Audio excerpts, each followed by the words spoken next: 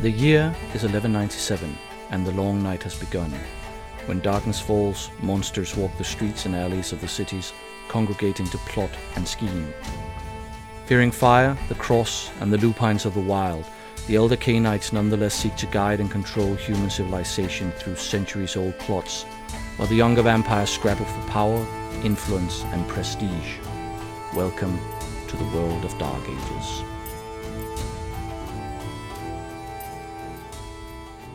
Greetings, dear listeners, and welcome to episode 26 of the World of Dark Ages podcast, where we take a look at the Dark Ages books for the World of Darkness, both as historical books and as gaming books. My name is Jacob. Y me llamo Peter. Bienvenidos al podcast de Dark Ages. Wow, I didn't know you could speak that much Spanish. Well, that's about the extent of the Spanish I know. I also know how to order a beer and a few drinks, but that's about it. Right, well, I speak absolutely no Spanish, but I have been known to speak Scandinavian languages, and I spent the last 2 days visiting the new Copenhagen Viking market, and I also bought myself an interesting new knife. So, Peter, what have you been up to? Visiting Spain? No, unfortunately not. I'm just enjoying the last few days of my vacation, going back to the old treadmill next week. So yeah, just hanging out in nature and yeah, just relaxing. Excellent. Well, as people might have inferred from Peter's bilingual introduction, the book we're looking at today is Iberia by Night, written by Michael A. Butler, Richard E. Dansky, James Maliszewski, and Guy Francis Vella, developed by Philip R. Boole. Starting with the cover, this has an interesting story for us because the font used for the title got one of our friends his first ban on the old White Wolf forums. I don't remember that actually, but please remind me and tell me more. It was Yannick, who is a linguist. He's specialized in Indo-European languages, and he complained because the way that they write Iberia is using Sanskrit font, the way you write Sanskrit, yeah. and he was annoyed because that has absolutely no connection to any language used in Iberia or something like that. So he was rather annoyed because, you know, that was his speciality, and he complained enough that he actually caught his first ban on the old forums, which was it was an interesting place to say the least. Yeah, and I can imagine that Yannick, being the kind of vocal person he is, would be vocal about this as well, and thusly being banned. But yeah, I didn't think about it, but I don't think. Yeah, now that you mention it, I probably do remember it. Yeah, and I mean, I had absolutely no idea, but you know, when it's being explained, then yeah, I can definitely see that line on top. That looks like when you see stuff written in Sanskrit. Yeah. Setting aside the font, the picture itself is pretty cool. I assume it's supposed to be a charge of Christian knights during the Battle of Las Navas de Tolosa, which is a key event in this book, and it looks good. However, the plate armor worn by the most visible knight is far, far too anachronistic. That's like 100 years in the future, and looks like his sword is a longsword. But putting that aside, I like the dynamic look of it, of this cover picture. Yeah, I completely agree. The fact that he's holding his sword left-handed is also a bit weird. And if you look at the men-at-arms behind him, you can see a few people who wears what almost looks like English Civil War helmets from the 17th century. But except for that, yeah, it's both the Muslim warriors and the Christian knights have more or less historical armor, and you don't have the kind of fantasy Warhammer-esque shoulder pads and stuff like that. So it actually looks really good, and the horses are really well drawn as well, as some of the they haven't always been. If you remember a few of the other pictures that we talked about in previous episodes. Yeah, exactly. So this works really well. As for the interior art, there are a few pieces that are somewhat simple and fuzzy, kind of line drawings where Some are good, or some are a bit meh. But other than that, I really like the art in this book. A favorite piece of mine is the assassination picture on page 87, which is really, really dynamic. And again, I just like the composition of it. There's just something about it that appeals to me. I can't really explain it, but there are sorry. Yeah, no, I agree with it's very dynamic, and it's quite stereotypical with what I assume is an Assamite in veils and a hood stabbing a Christian vampire in the chest. I'm a bit curious about what the Christian vampire's armor is supposed to be, because he has some kind of, I don't know if it's studded or some kind of he's wearing a chainmail, and over that some kind of overcoat with like discs or something attached. The way that I interpreted that is that he's put coins on his overcoat just to show how rich he is. Yeah, perhaps, but that's better than it being studded leather. Yeah, that's a good point. But yeah, that's the only kind of gripe I have with that particular picture. Yeah, there are a few pieces that are made to look like woodcuts or engravings of some kind, and I think that's really cool. They've done that in previous Dark Ages books, and it just ties in very well with the period. Generally, weapons and armor are good here, except there's a lot of plate armor going around. The battle scene on page 23, where he has some really period-appropriate helmets and a very nice variety of Muslim shields, that has a lot of plate on the Christian side. But, I mean, all in all, I'm not going to complain too much about it. One final comment is the knight on page 91. He's in the section on Iberian knightly order, but he's wearing a tabard with the heraldry of the Kingdom of Jerusalem. Yeah. So that was a bit weird, since it's speaking about Iberian knightly orders. But what did you think of the art, Peter? Enough hats? Well, there are quite a few helmets and some headscarves and stuff like that. But speaking of the knight on page 91, he has a very 80s or 90s kind of X-Men hairstyle, though, with the kind of flat top, almost a bit of a mullet going on in the back, and then rather long sideburns. But except for that, there is I really do like the artwork, and speaking of swords and armor, not only do they have very nice chainmail aventails attached to a lot of the helmets that we see, but a lot of the swords you see have a very distinct Iberian kind of crossguard and pommel. I think that style of the kind of bent, I don't know really how to describe it. Upwards curving. Yeah, the upwards curving quillons on the guard. It might be from a later period, but it's still a very distinct Iberian, or if you'd like, Spanish kind of style of sword. And you can see it's maybe like 50 years out of date, but not too much. That it's not something that you can complain too much about. Yeah, exactly. So I do hope that it's on purpose, because then it makes a lot of sense. But overall, a lot of the artwork is very evocative and fits the style. I especially like the fact that the portraits for the Cainites in that section of the book, not only do they fit the characters, but they're also quite. It's not kind of just the boring school photo kind of artwork that we've seen for a lot of other characters, but you can actually see kind of feelings and emotions and kind of what what character traits, what the character is supposed to be. Is it a sneaky bastard or a noble warrior or whatever? There is two pictures though that were kind of out of place, I would say, and the first one is on page 31. If I'm not, no, sorry, let me check. No, sorry, 32, which have, I'm assuming it's supposed to be a La Sombra, since his shadowy cloak is kind of billowing behind him with kind of shadowy tentacles. But he also has, it's basically a sneaky vampire sneaking around in the middle of the night, being sneaky, and he's also bald and have elf ears.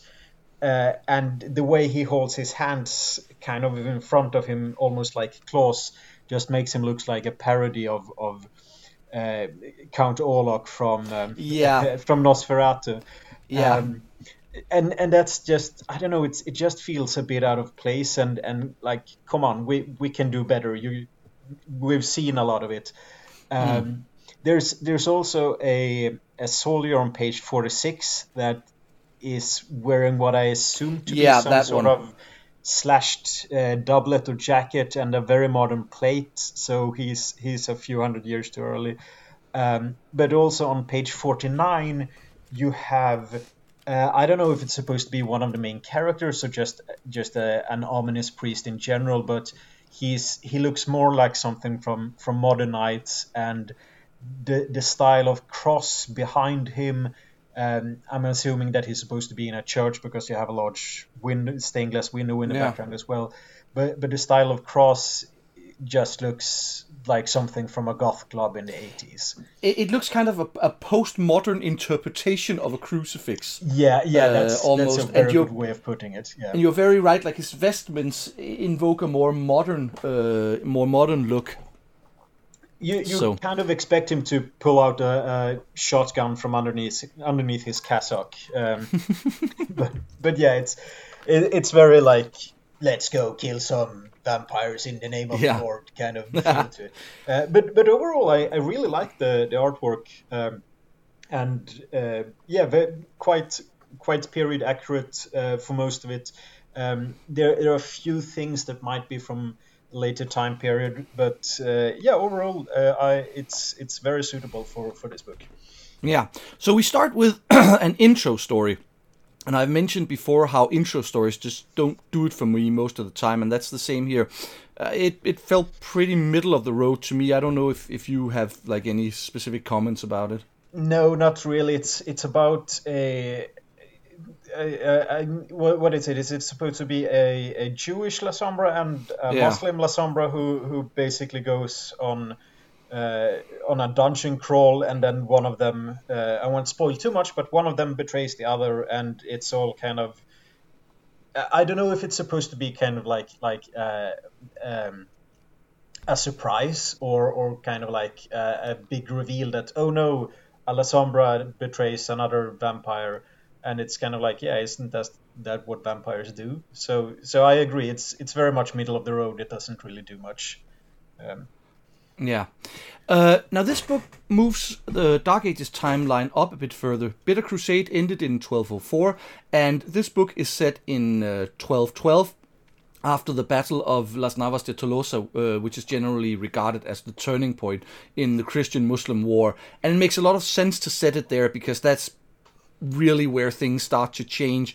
So it's a time where you can tell some really interesting stories, because the Christians suddenly get this idea that, okay, we can win this, we can drive the Muslims from the Iberian Peninsula, and the Muslims are starting to think, okay, maybe we can't actually hold on to what we've got. So it offers up a lot of options. So I like that they've moved the timeline up a bit. Yeah, I agree. Of course, the setting of the Reconquista is the name Reconquista itself is a bit problematic and misleading, because it kind of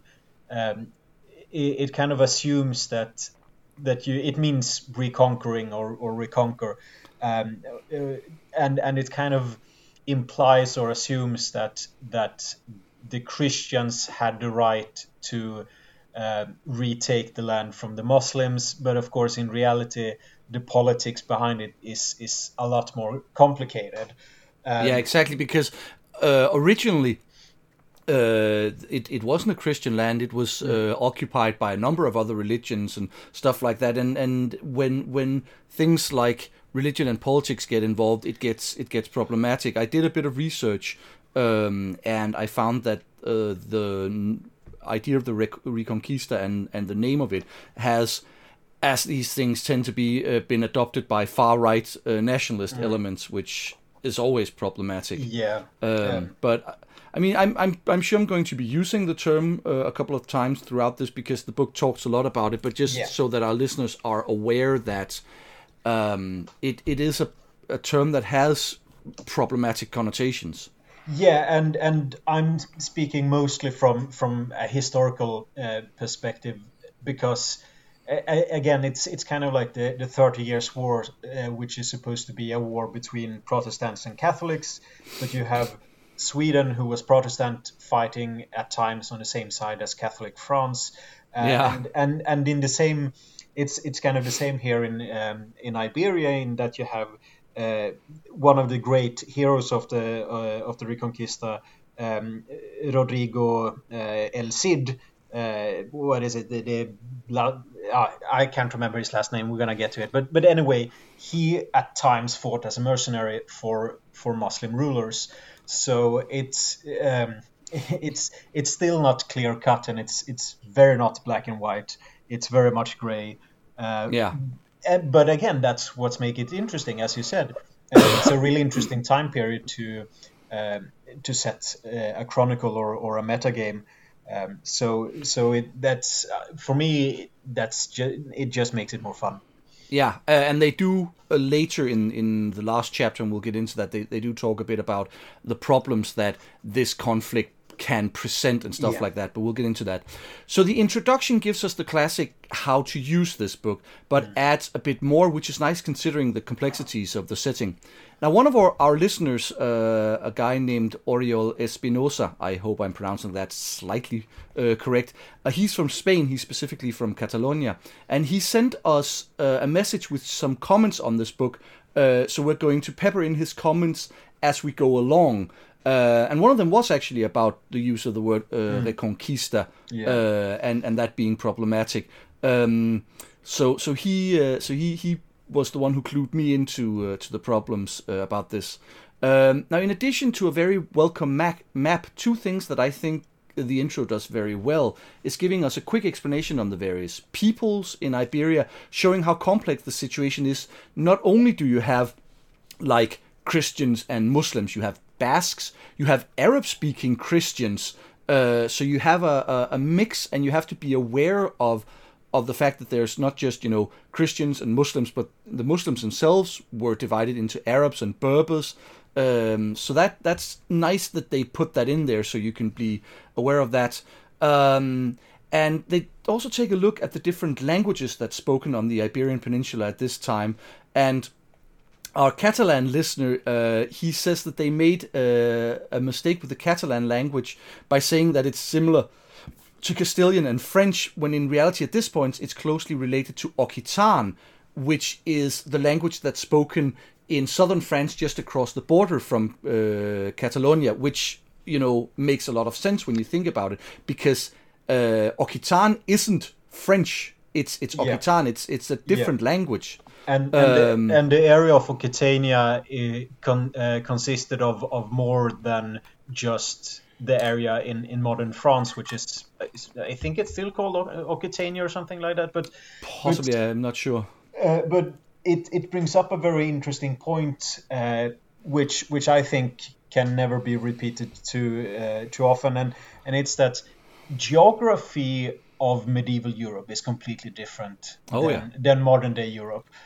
So Occitania, for example, when it was at the biggest, or the area that could be considered Occitania, it included not only, like you mentioned, southern France, but also parts of what is now northern Spain, and also some small part of what is now Italy. So you kind of have to take everything into consideration.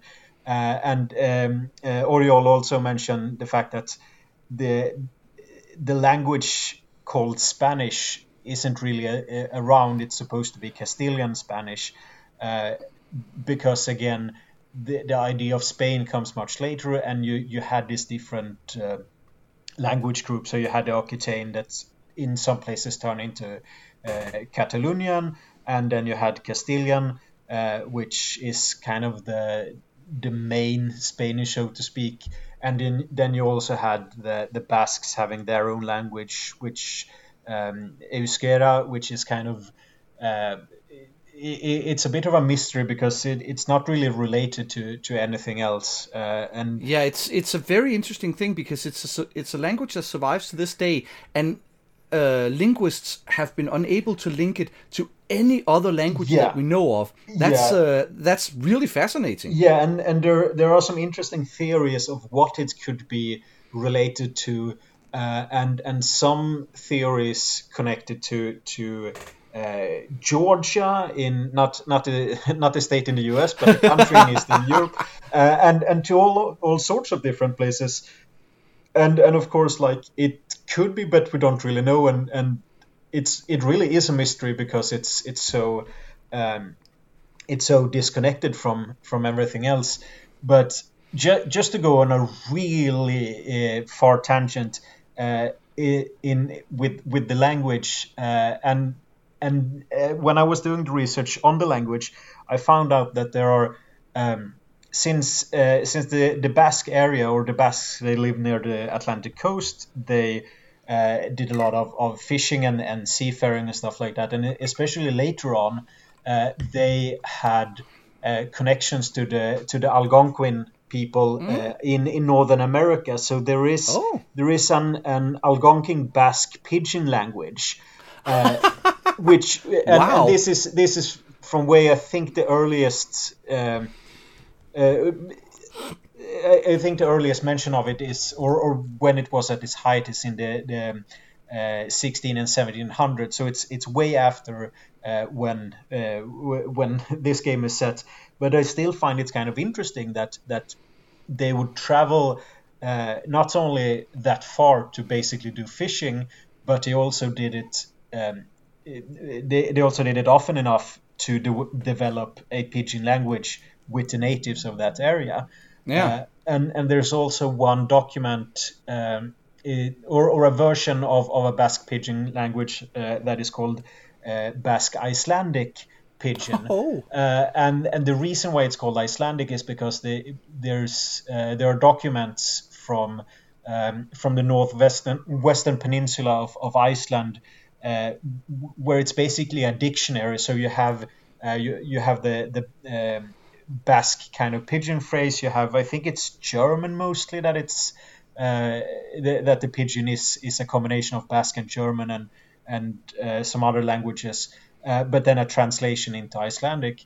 And the reason for that is because there were a lot of Basque, again, sailors and whale fishers who went to that kind of area to fish for whales, and then it would make sense to, like, if they needed to stop for provisions or everything or anything, then Iceland would be the closest place to do it. And Iceland in and of itself, even though it's really far away, isn't really that isolated from the rest of Europe. They had a lot of contact with the rest of Europe, considering how far they were from it. Yeah, and even up in the 17 and early 1800s, you have the Berber pirates of the Barbary Coast going to Iceland to basically raid for slaves. So again, just because you have on a map quite a distance doesn't mean that you're disconnected from the rest of the world. But that's that. But it's interesting with these languages because it's really the first time they've shown, at least in my recollection, they've shown just how many languages there are in an area where today we would consider it one language. And it's the same thing all over. Like in France at this time, they don't speak French. You have Occitan, as we've mentioned. You have sort of a central French language. You have the Norman language. In Germany, you have Hochdeutsch, Niederdeutsch, Plattdeutsch, whatever. And I think we've talked about this before, and languages only really start coming together as a unified, recognizable national language once you get mass communication, verbal mass communication in the form of radio, and then later television. That's when you start seeing the local dialects slowly melting away and becoming more homogeneous. And at this point, you can definitely hear if somebody is from a different kingdom in Spain, but you'd actually even be able to hear if somebody was from like 2 towns over, just because of the way their dialect is. One last thing about languages is Oriol mentions something which I didn't know and which I think is really cool, and that is that the Occitan language was sort of a fashionable language in Christian Iberia, used among poets and nobles more than Latin. So you would have poets composing in Occitan rather than Latin or their local language. This is a really cool thing, and something that I think could very much be used in games, especially if you have games that are set in the northeastern parts of the Iberian Peninsula. So other than a couple of missed opportunities here, I think the intro does do a really good job of presenting the book and the themes in the book. Yeah, I couldn't agree more. So Chapter 1 presents the history of the Iberian Peninsula. And obviously it has to condense quite a lot, since it's a long, long history. I mean, even when the Phoenicians began establishing their rule, there were people settled there with a culture going. So it has a huge span to cover. And so they have to focus on what's most important for the way that they're presenting the book. And that's Rome and the Roman-Carthaginian conflict. Yeah. And then the Muslim invasion and what happens beyond that, and these are the period. These are the historic periods that established the Iberia of 1212 among mortals and Cainites. So some of the history is going to be very, very superficial, but obviously, you can always do your own research, and you don't want the book ending up like 700 pages because they go overboard on the history. Yeah. It's actually one of the gripes I kind of have with this book, and it's I'm not complaining that they go into detail, but there is a bit of repetition, because first you have the part that they call basically the history, and then they go into the geography of the different areas or provinces in Iberia, and then they repeat. Not all of it, but quite a few things that they repeat, which, I don't know, it's the book is already 140 pages long, and it could, I don't know, it feels kind of redundant just repeating stuff. So remove it or replace it with something else. Yeah, you are right that when they get into the sort of more geographical stuff, there is a bit of repetition that could have been moved. But when it comes to the vampiric part of it, I think they're quite good at weaving in the Cainite history with mortal history. Though I don't know if I agree with their choice of letting Iberia be pretty much completely La Sombra dominated, with the other clans playing second fiddle at best, and the peninsula sort of being a big battleground between the Christian and Muslim La Sombra branches. I mean, given that both the Toreador and Bruja clans have Spanish names, I'd like to have seen them feature more prominently. They do mention the Bruja quite a bit, but then we get to the NPC chapter, and I'll get to my complaint there. So I think they overdid it with the La Sombra. Yeah, I agree that it feels kind of weird. It's kind of the same that all of the Middle Eastern vampires have to be Assamite, or all of the Egyptian vampires have to be followers of Set. And especially since you mentioned, or Oriol mentioned the kind of Occitan being a language of culture, and you actually do have an influence of Toreador in the area, in and around Barcelona and Catalonia, which it doesn't really make sense to have them so marginalized, and Carthage, the ancient country, had a lot of Bruja, and Spain became the new, or Iberia became the new Carthage. So it would make sense that there would also be a lot of Bruja. They do mention in the passing that perhaps one of the first vampires in the area were Gangrel, which could also make sense, but what I don't mind the La Sombra being kind of the most influential clan, but as you say, it feels a bit weird that they are dominating it so completely, and that there's basically no room for any other clans at all. Yeah, it seems like the other clans, when they're described, they're quite often described in their relationship to the La Sombra, and it makes it difficult to really see them on their own, and especially with the Toreador and Bruja clans. I think that they should have something on their own. One thing that I do like is how they describe that the La Sombra managed to pretty much push out the Ventrue and establish Iberia as being, this is La Sombra territory. The Ventrue are not going to get a foothold here.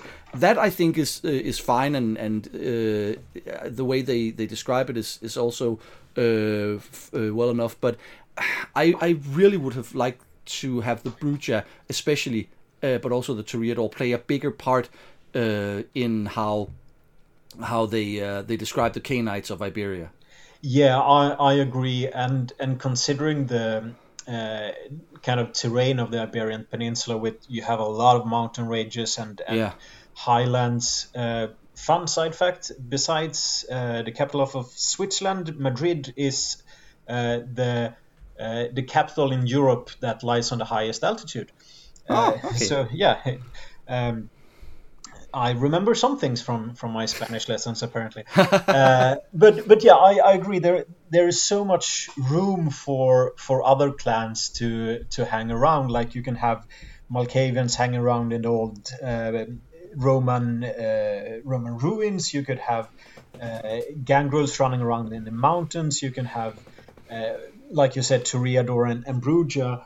And especially, I think I'm going to touch more upon this during the how to run a game chapter of the book. But like, there's, if you're going to set a long running chronicle, like from ancient times to modern times on the Iberian Peninsula, there are so many opportunities for like a long running Bruja Sombra conflict, because there's so many things. And heck, even and I'm gonna touch about this more later, but I in one of the places I would say that you could even have some changeling and or gangrel having a big part of it. But I'm gonna come back to that, because there's something very specific I have in mind on that one.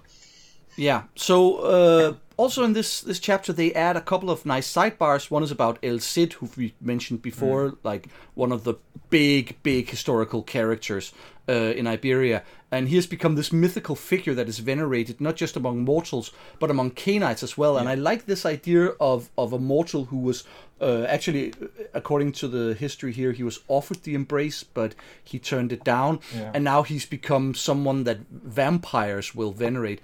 And then there's a sidebar about Jewish Kabbalah, which is like just in the beginning of being codified in Iberia at this time. So they say, Kabbalah as we know it doesn't exist yet, but they're starting to put the first touches together. So that is also an interesting story hook. They're in the alpha stage and kind of figuring things through. Yeah, exactly. Yeah, El Cid Rodrigo Diaz de Vivar was his name that I couldn't remember. But if nothing else, there is I wouldn't say great movie, but an entertaining movie with Sophia Loren and Charlton Heston in the lead. Which is it's actually like I said, it's very entertaining, and one of the myths or legends about El Cid was that he died, he was wounded in battle, and then his army had to do like the final charge to break the Muslim opponents, but he had died before that, so he was actually nailed to his saddle. To kind of be able to lead the charge anyways, and that apparently scared off the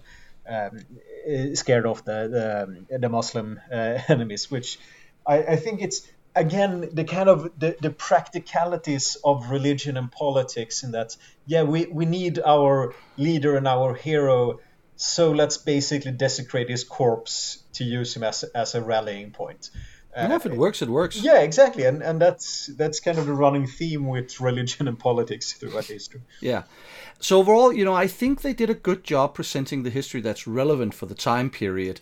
You can always do more research yourself, obviously, but I think it's a good start. And in many cases, It's all you need if you don't want to focus too much on prior history in your chronicle. This is the kind of thing you can hand to your character, to your players, and say, if you read this, then you will usually have the kind of knowledge that your character would have. Yeah. So generally, well done, but you can always do more research yourself. Yeah, exactly. That's what. Yeah, it's you don't really need. I wouldn't even demand my players to like read all of it, but basically, if they ask something or if they need it for their characters, it's like, yeah, look on page whatever, and just hand it to them. Of course, nowadays you could use Wikipedia articles instead, but yeah, it works out. Yeah, so Chapter 2 details the lands under Christian control, which is divided into a number of kingdoms and a few other types of states. But it's actually interesting, if you don't know that much about how it works. I think a lot of people assume that, well, everything in the Middle Ages was either an empire or a kingdom, and then below that were duchies and then counties and so on. But sometimes counties and even baronies were pretty much independent. So it's not that you can say, well, everything was in a kingdom. We start with, they go through them alphabetically, so we start with Aragon and Catalonia, which are in an interesting situation as being united under the crown of Aragon, but they're separate entities otherwise due to political reasons. And I always think that this is interesting because this shows that, it's not just, we have a kingdom that's ruled by a king, he rules this area, that's it. You can see sort of various political constellations. Now, our listener, he points out that they made a mistake with the city of Lérida, which apparently should more probably be called Lleida. That's the Catalan name for it. And in this book, it's presented as Aragonese, but it was actually part of Catalan. And he also mentions that Barcelona was not founded by the Carthaginians, as the book say, but by Iberians before the coming of the Carthaginians. Barcelona has, or the area that is now Barcelona has a very long history. There remains from around 5000 BC of early settlements, and it's one of those places that since it's a great place to build a settlement, everyone has done it. So you have the first Iberians, and then you have someone else, and then the Romans come and conquer it. The idea that it was the Carthaginians who built the city, it's one of the two kind of legends or myths, and it's one that let's see, so that I don't get his name wrong. Hamilcar was one of the supposed founders, and that they named the city after his family name, which would be Barcan, if I'm not mistaken. Barca. Hamilcar Barca. And that's the other myth, which I think is kind of a bit more interesting and fun, is that when Hercules was doing his 12 great deeds, he sailed with Jason and the Argonauts for a bit, and one of their ships in that fleet went missing, and Hercules was like, "Don't worry, I'll find them." And he searched for them a bit, and he found them in what was now Barcelona, but they had settled there because they were safe. They had got lost in a storm, but it's like, hey, it's a nice place to settle down, and so. The place was named, since it was the 9th ship, it was named after that, which according to legend would be Barcanona, which then turned into Barcelona. It sounds a bit like bullshit and like just making things up as you go along and justifying things after the fact. But it's still kind of, I like the idea of a place just being founded by someone who, like, okay, our ship's stranded, we're safe, do we want to join our friends? Nah, let's just stay here. It seems like a nice place. So. Oh, and a lot of cities have songs written about them, but Barcelona has one of the best, in my opinion. With Freddie Mercury, you're thinking of? And now I can't remember what her name is, but Freddie Mercury singing with this opera singer. That is an awesome song. So from here on, we go on to Castile, and I am really, really happy that they resisted the urge when they wrote about Toledo to just go all in on swords and best swords from here, because if anyone's seen the really, really cool movie Highlander, they talk about swords from Toledo and this sort of infiltrated pop culture. And there's a tendency whenever Toledo is being talked about, you have to talk about the swords and everything. And they didn't do it here. So that was something that I was quite happy about. Montserrat Caballé is the name, by the way. That's her name, yeah. Exactly. So to all our listeners, if you haven't heard Freddie Mercury and Montserrat singing Barcelona, then do it once you've finished with this podcast, because it is an amazing song. Yeah, I have more about Barcelona if you want to do that now. Yeah, sure. Let's hear what more you got. Or rather, Barcelona and Catalonia is interesting just for many reasons, but one of them is what you mentioned, is that you have this different kind of, you have counties and baronies and duchies and kingdoms, and they all kind of vie for control. And Catalonia has always had a very strong kind of independence movement. Oh yes, and in some ways a lot stronger than other areas of Spain. And I won't go into too much, or I will try to avoid modern politics. But I think it's a very good place to set a story, because you have this kind of conflict between different interests in Barcelona. So, for example, you could have the very Christian Las Sombras, you could have ancient Brujas who goes around there, and there again there are lots of many different ways you could put it up or kind of plant it.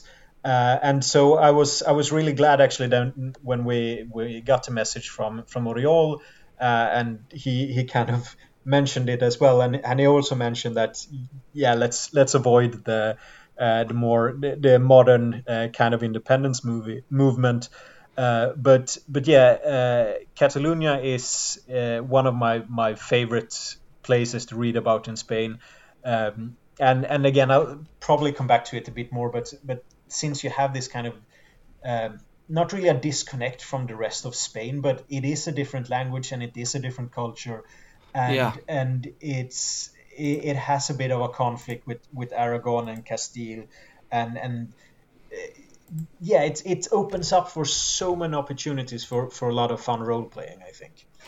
Yeah, especially if you do a Through the Ages chronicle. I mean, I recently finished reading George Orwell's Homage to Catalonia, which obviously focuses on that area during the Spanish Civil War, which was a really interesting place during that time. I can see a lot of Bruja running around there thinking that this is our time. Yeah, that's what's actually one of the things that I was thinking of. If you could have like starting whenever basically, but you can have a long running chronicle and kind of do a generational, like each chapter in the chronicle is a different generation of vampires. So is it Adventure Chronicles who basically does that? Is that you play your child in? Yeah. So you could easily have the same starting off with kind of a clash between Bruja and La Sombra back in ancient times, and then you could have you could have a conflict between Muslim and Christian vampires. Of course, the La Sombra they influence not the Catholic Church a lot, so you could have the kind of the kind of I don't know if anti-Christian is the right word, but anti-Catholic or anti-church Bruja who's revolting, and you can have influences from the peasant rebellions and the kind of pre-Reformation heresies that were quite popular in Europe in the 13th and 14th and 15th centuries, and then of course going up to the Spanish Civil War, where you again can have the La Sombra connected to the church, who very much supported the Phalangists and the Francoists on one side against the anarchist and socialist and communist Bruja on the other side, which I think just would make a really cool campaign, especially since you can have the same Catholic La Sombra who was around in 1212 being around in 1936 during the Civil War. And here is also where if I would ever throw in changelings, it would be because of the film Pan's Labyrinth by Guillermo del Toro, which takes place. It actually takes place in 1944, which is after the Spanish Civil War officially ended, but there were still persecutions and rebels up in the mountains, and so you could set it in Barcelona, since Barcelona was one of the strongest anti-fascist strongholds. Basically, you had Buenaventura Durruti who fought and fought in Barcelona against the fascists, freed it, and then marched on Madrid. So you could have it, and like, if there's one movie that is very much Changeling or Fae, then it's Pan's Labyrinth, with the faun and all of the freaky stuff. Or if you don't want to do a crossover, have the faun be a very ancient gangrel who has just been transformed by animalistic features, so that it just looks like this kind of ant-like faun, and have him have a court with some Malkavians who use dementations to kind of summon this hallucinations of fairies and other stuff, and just turn Pan's Labyrinth into or use it as an inspiration for a vampire chronicle. I think that movie manages to combine the fantastic elements with brutal reality really well. Yeah, it's one of the best and most horrifying and horrible movies I've ever seen. But again, it feels very World of Darkness, and you could really tie it into, and I'd love to see it. It could work as a one-shot as well, or just a standalone story.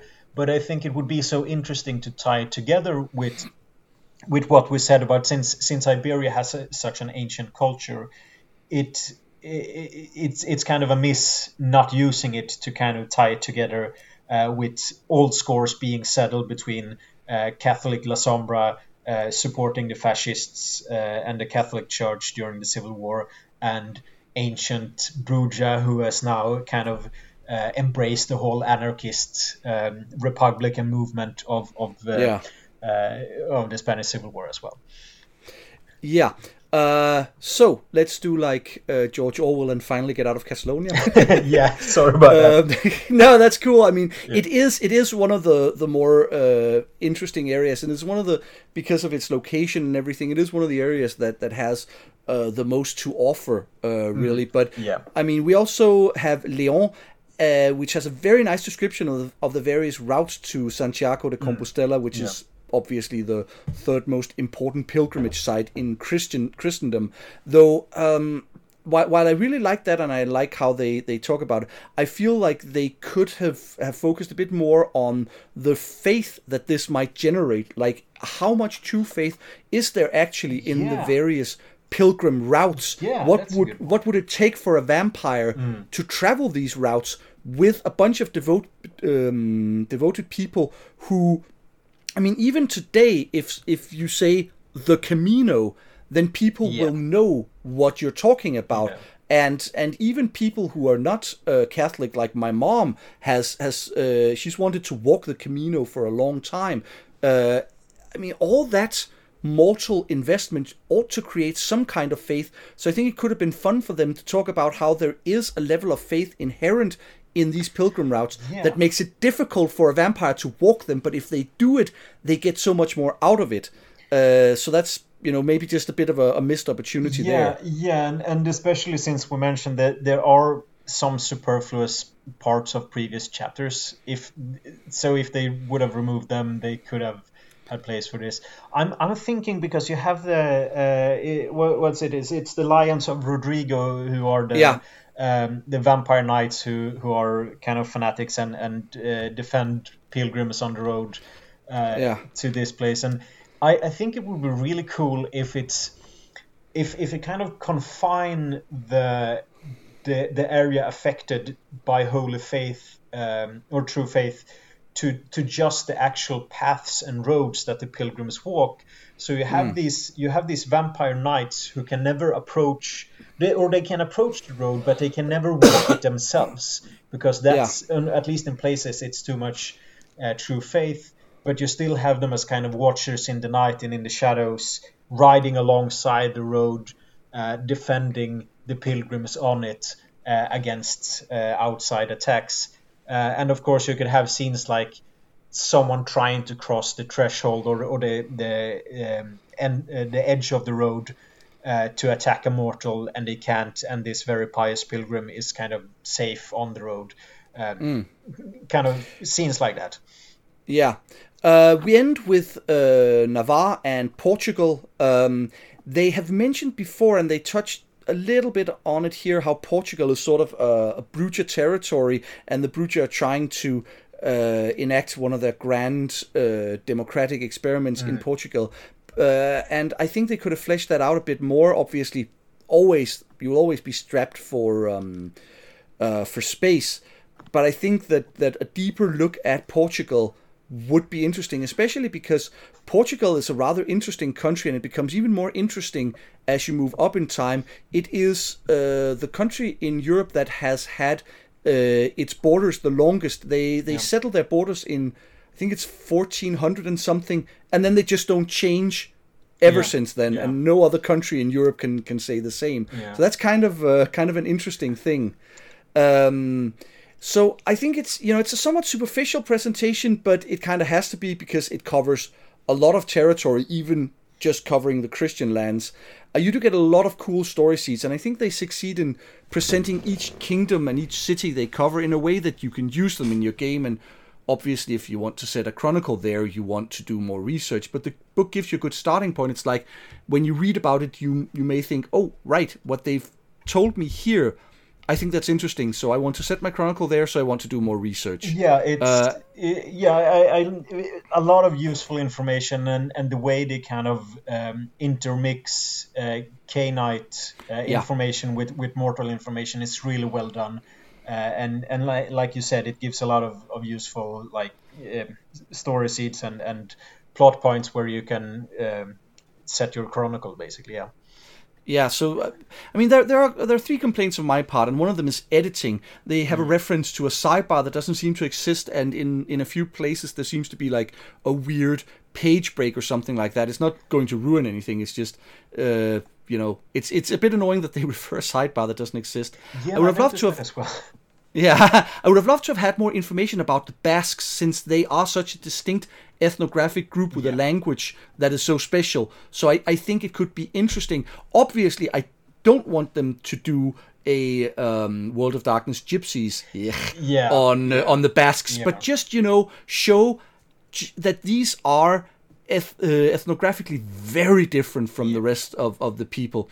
And finally, I think there's a bit too much focus in the description of the cities on churches. I know that churches were plentiful and important, and they're building a bunch of churches, but I keep thinking, surely there must have been other important and interesting buildings, so we don't constantly hear about all the churches there are in these cities. Throw in some Roman bridges and aqueducts, because there are quite a few of those around as well. They do mention an amphitheater that is actually the hangout for some Cappadocians hunting for gladiator ghosts, which in and of itself is kind of cool. But yeah, I agree. It's like Spain has a lot of churches. We know that.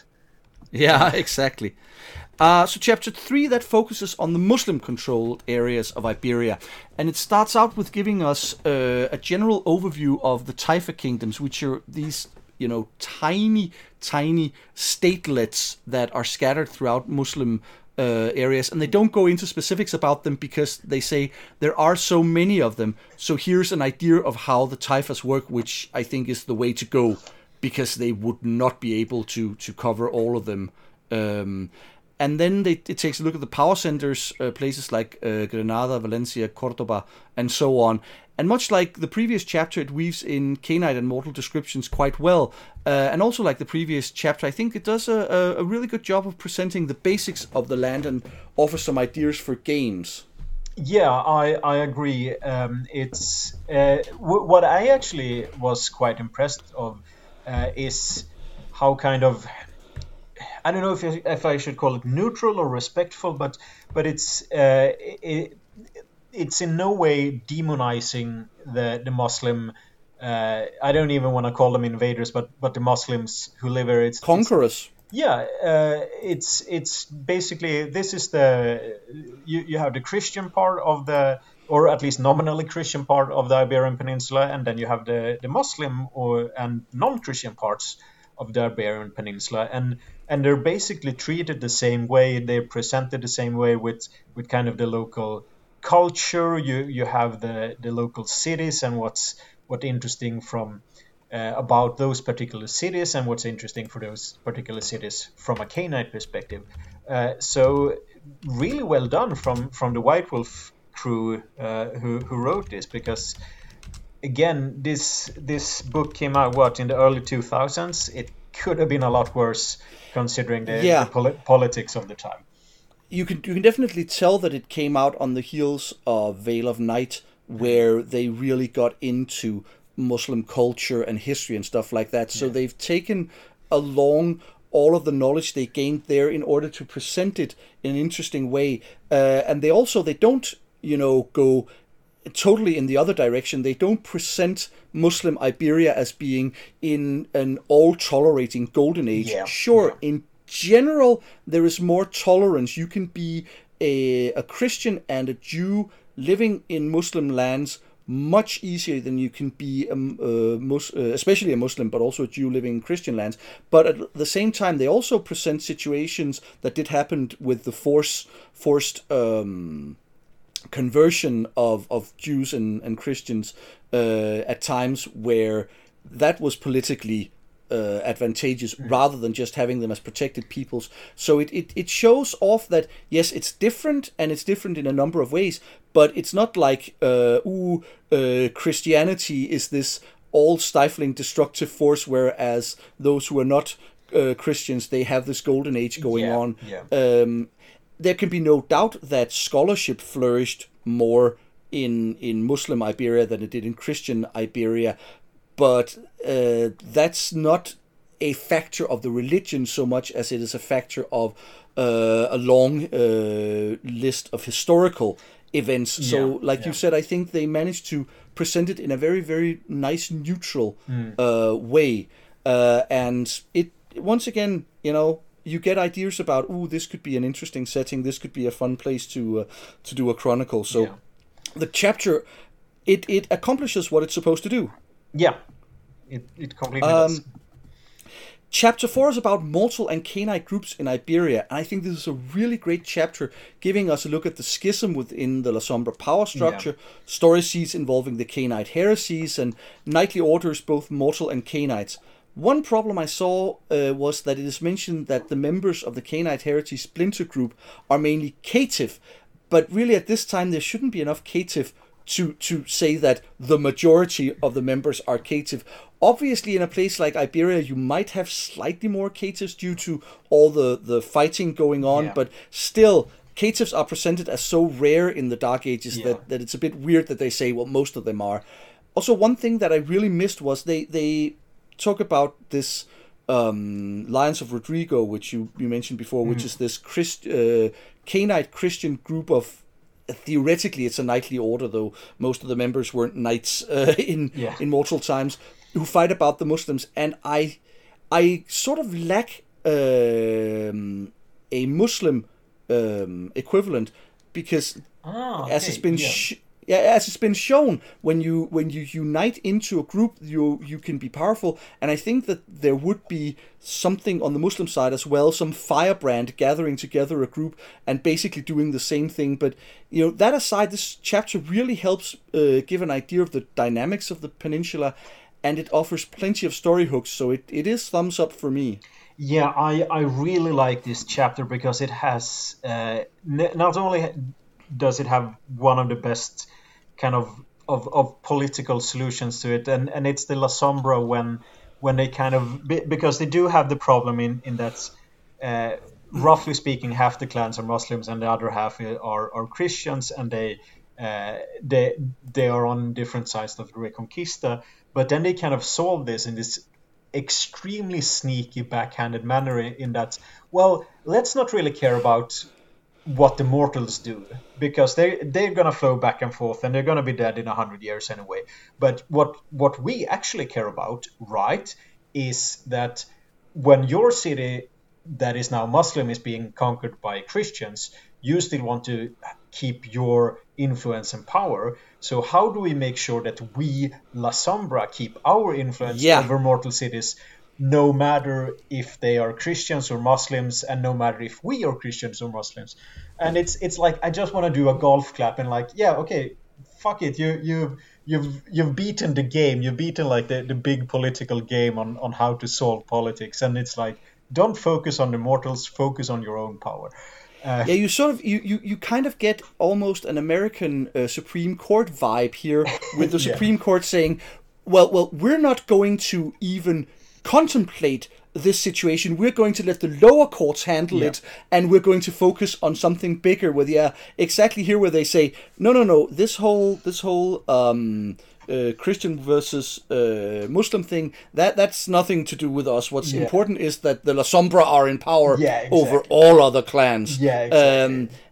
And obviously it creates a lot of tension, but it's also, it sets up so many options for a game if you want to, like young Firebrand La Sombra going, no, we're going to have to somehow force them into picking a side, and Elder La Sombra face-palming and going, oh, will you stop it, and stuff like that. So it offers up a lot of possibilities. Yeah, and also, again, if you want to do a Through the Ages chronicle, you can kind of go like, what? So all of a sudden, why did this nominally Muslim La Sombra stay around in a city that is now completely Christian and Catholic in 18th century Spain? Well, because he made a deal that made sure that he could still keep his influence, even though the Reconquista has been done and over for 200 years. So it's a good solution that can be useful in many different situations. One small thing, and I don't know if I misinterpret it, but another thing that this book does, and I really like it, is that it references other books in the Dark Ages line, most often Bitter Crusades and Constantinople by Night in a few places as well, I think.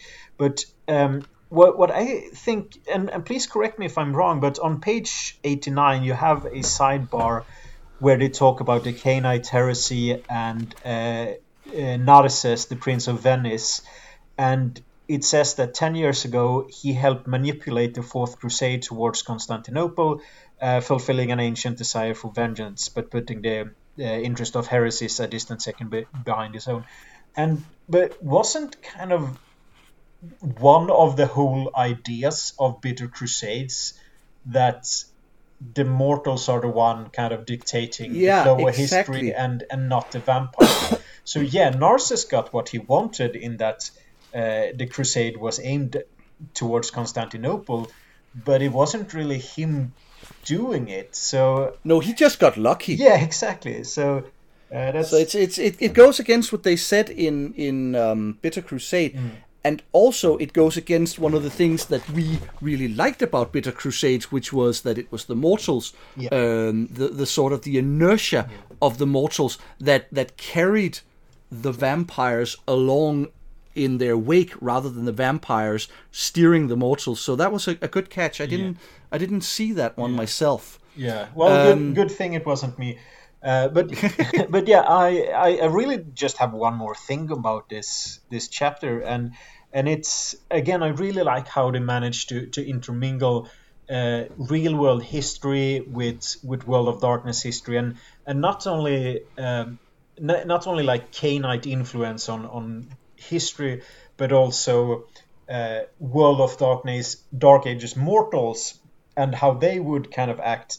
And I'm thinking specifically of the kind of twin orders of Order of Santiago, the Order of Saint Jacob, and or Saint James, which and then you have the Sword of Saint James, which is basically this kind of secret cloak and dagger hunting the devil kind of order, and I like the fact that they didn't just make something up, that they actually base it or give the opportunity for connection to the real Order of Santiago, because that allows for a lot more like influence and opportunity. It's not just another secret society, but I'm guessing that the members of the Sword of Saint James, that they could probably pose or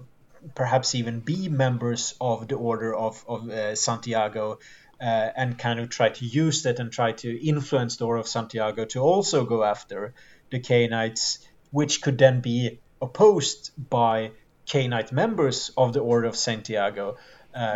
So, and also as another side note, and harking back a bit to Portugal, there is a painting from the 1580s called The King's Fountain, who portrays basically everyday life in Lisbon, I think it is, and it depicts. It depicts life in Lisbon in Portugal. And what's interesting about it is how, well, I guess the modern world would be multicultural, because you have Jews and you have Moors and you have Christians all doing different things. And it's quite distinct that you can see that there are dark-skinned people basically doing the same things as the lighter-skinned people, and also Jewish people just hanging about near the King's Fountain in Lisbon. But one of the cooler things is that one of the main characters, or kind of the center points of the painting, is a Portuguese or African Portuguese member of the Order of St. James. It's a very dark-skinned gentleman riding on a nice horse, and he has a sword, and he has the black cloak with the cross of Santiago on it. So it's quite obvious that he's a prominent member. He also has a fancy hat. So again, if you're the kind of person, or if you feel that you just don't want a bunch of Germanic Ventrue or blonde pagan gangrel running around in your chronicle, include a few characters from the Iberian Peninsula, because it was obviously for many reasons quite multicultural, and yeah, so you can have a bit of variety in your character gallery.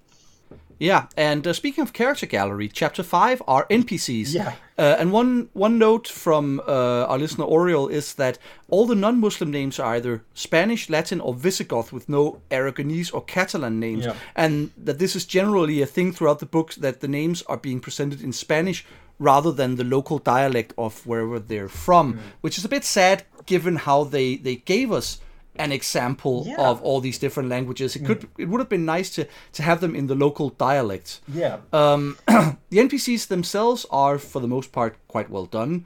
Most of them don't receive full stats, which I think is a good thing, because that allows you to make more of them, and you can always make the stats that you need. But the ones where you think the characters might come into some kind of conflict, or at least contest with them, most of those get full stats, so you don't have to spend time making them up themselves. One area where I was very disappointed was Clan Bruja. There are only 2 NPCs here, and none of them are given full write-ups, which really disappoints me, given that the clan has been given some importance in previous chapters. Yeah. Combine this with what I think is too many La Sombra, and I would really have preferred they axed a couple of La Sombra and gave more space to Clan Bruja, because only 2 of them. Yeah, also, speaking of nothing else, just to have them as a foil to the La Sombra, so it's not just this steamrolling La Sombra army, basically. Yeah, and speaking of Clan La Sombra, there are two characters that I want to mention. One is Sylvester de Ruiz, who is sort of the head La Sombra in Iberia. He's the guy who more or less claims Iberia for Clan La Sombra. He's not yet 500 years old as a vampire, yet all his physical stats are above 5, as is his charisma, manipulation, and wits. In fact, his lowest attribute is appearance 4. That's his lowest. Yeah. And he also has a combined 37 discipline dots with dominate and obtenebration as 7. This man is way too overpowered for his age. It feels like he's sort of a throwback to when character creation was, all right, well, this guy's 6th generation, so let's just throw a bunch of 7 dots at him, and you know, he has to fulfill the role of being all powerful, so it doesn't matter if he'd had the time to become this powerful. We're just going to make him, which is a bit sad. The second La Sombra is Archbishop Moncada, who, at this point, he's been a vampire for 60 years. Yeah. Yet he's described as being extremely powerful and influential, and considered a great and direct threat by the Cainite heresy. It seems a bit excessive considering how short a time he's been a vampire. No matter how powerful and skilled he was in real life, I mean, sure, you can take some of that with you, but when you're going up against vampires who are hundreds of years old, then it's 60 years just isn't enough time to get yourself in the kind of position where people are saying, oh my god, we really have to watch out for this guy and he's really dangerous. It would probably be more like, in 100 years from now, this guy is going to be big deal. Yeah, and I don't really mind if they have this kind of prodigal super child, or this kind of, I wouldn't say overpowered character, but it, like, sometimes it can be cool that, holy shit, this is a guy who rose to power in just 50 years. But at the same time, you have people like De Ruiz who are just so much more powerful than Moncada, which doesn't really make any sense that Moncada would be able to outmaneuver Ruiz, and especially since you have another wonder child in the form of Lucita of Aragon, who was embraced in 1190, so she's 22 years of vampire age. So if you just had one of them, that you had like the one prodigy in Moncada, and that, holy shit, this guy managed something, like, he's unique, he's like the Mozart of La Sombra politics, fine. But then when you also have Lucita, who is Moncada's child, and she's kind of doing the same thing in less time, it's like, why even bother? Like, it's just power creep. Yeah, exactly.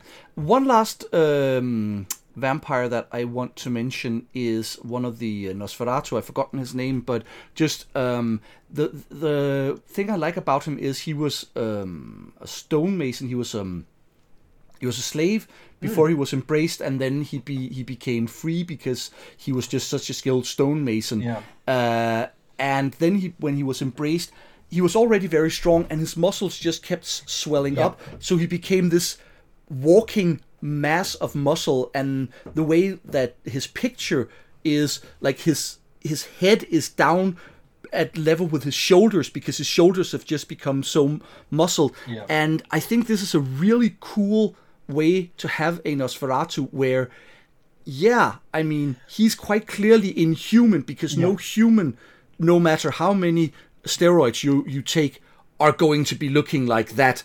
And it's not like he has an ugly face or anything. It's just, but he's quite clearly grotesque. He's not necessarily ugly. Yeah, exactly. So those are the NPCs that I wanted to sort of point out. I don't know if there were any that really jumped out at you. No, I thought his name is Hamad al-Badajosi, so he's from Badajoz. But it's again, as you mentioned, it's a really cool take on the Nosferatu clan curse, in that it's like, oh no, he has warts and his skin is falling off. That no, he's a grotesque, he's inhuman, and it's, I don't know, I kind of get a bit like Quasimodo vibes to him in that, again, he's not necessarily ugly, but is just so completely alien, so that's why he just that justifies his appearance of Zero is that just he's a monster basically. But yeah, that was a cool take. There's also just as a kind of fun thing in that with the very first Asimite character, and I'm just gonna scroll up so I can. Nasira, the Sorceress of Grenada. You know how basically all of the monasteries are filled with vampires. Yeah. So you have the Christian vampires occupying all of the monasteries, and then you have Nasira. Her haven is in a mosque, and and it's kind of like, yeah, of course, because the Muslim vampires wouldn't hide in monasteries; they would hide in mosques. That makes perfect sense. Exactly. But yeah, again, I mentioned the character portraits of the characters that they actually are quite expressionful and they show they show actual people and not just stereotypes. I do like Shabako the Nubian. I was just about to mention him. That picture Gangrel, is awesome. Yeah, and the whole idea of him is that he's a Gangrel Methuselah he was embraced in 1290 BC, so it's 2,500 years ago basically, and he's been around for long enough not to have to care about things, but then he kind of felt that, yeah, Islam seems like a cool thing, I'm gonna try it out, and he's not being portrayed as a kind of like, yeah, I'm really old, I'm gonna force everyone to I'm going to force everyone to become Muslim just as me, but he at some points he says that basically everyone has to face God on their own terms, and he actively doesn't want to take too much part in the kind of struggle and reconquista and everything. And it's like, yeah, that's a really cool character. I can kind of get behind his whole shtick and his idea. And again, the fact that he's a Gangrel Muslim, but he's portrayed as just as a monster, is really nice, I think. Yeah. We end with chapter 6, giving us storytelling advice and ideas on Iberian Chronicles. Like most books, when they give this storytelling advice, it's pretty good, and I especially like them mentioning how to avoid religious problems in game affecting out of game, because this is obviously a setting where you really have Christian versus Muslim, so they give you some advice on how to avoid this becoming a real life problem. They also have some good advice on how to handle characters that are Jews, since they are sort of caught between two warring factions, and they were obviously the source of much animosity. So how do you deal with that without it once again turning into anti-Semitism? So in general, I think this is a good chapter. Yeah, I agree, and the fact that they have another sidebar about using Kabbalah. Would you like to? And just so many. It's one of the shortest chapters in the book actually, but they still have. They still have a lot of good advice on how to deal with everything from arrogant young Canaanites to if you want to have a blood vengeance to again setting different themes and moods and kind of like, well, what are you gonna do if you want to run if you want to run a story but you don't want to focus as much on the religious parts of the thing. So yeah, it's a really nice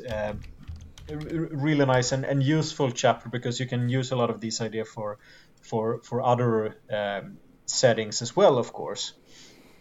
Yeah. So, time to judge this book.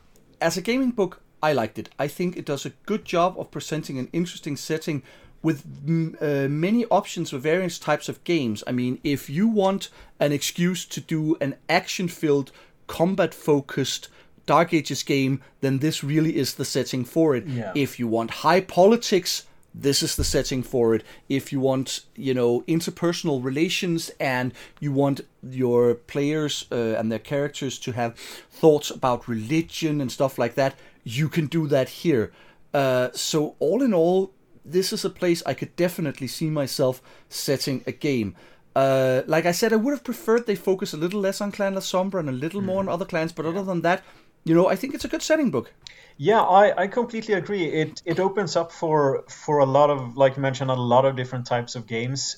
Since you have since you do have the kind of religious aspect with there are a lot of talk. We haven't really mentioned it, but they mentioned different kind of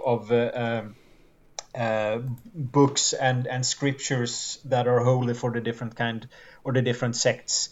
So you have, what is it, the book of secret book of blood or something that is the book of shining blood or something like that for the Cainite heresy. So you could, even if you want to, especially with the amount of ancient cities and Roman ruins and stuff, you could do like an Indiana Jones kind of game as well with the characters having to find going on a treasure hunt and finding artifacts or relics or whatever as well.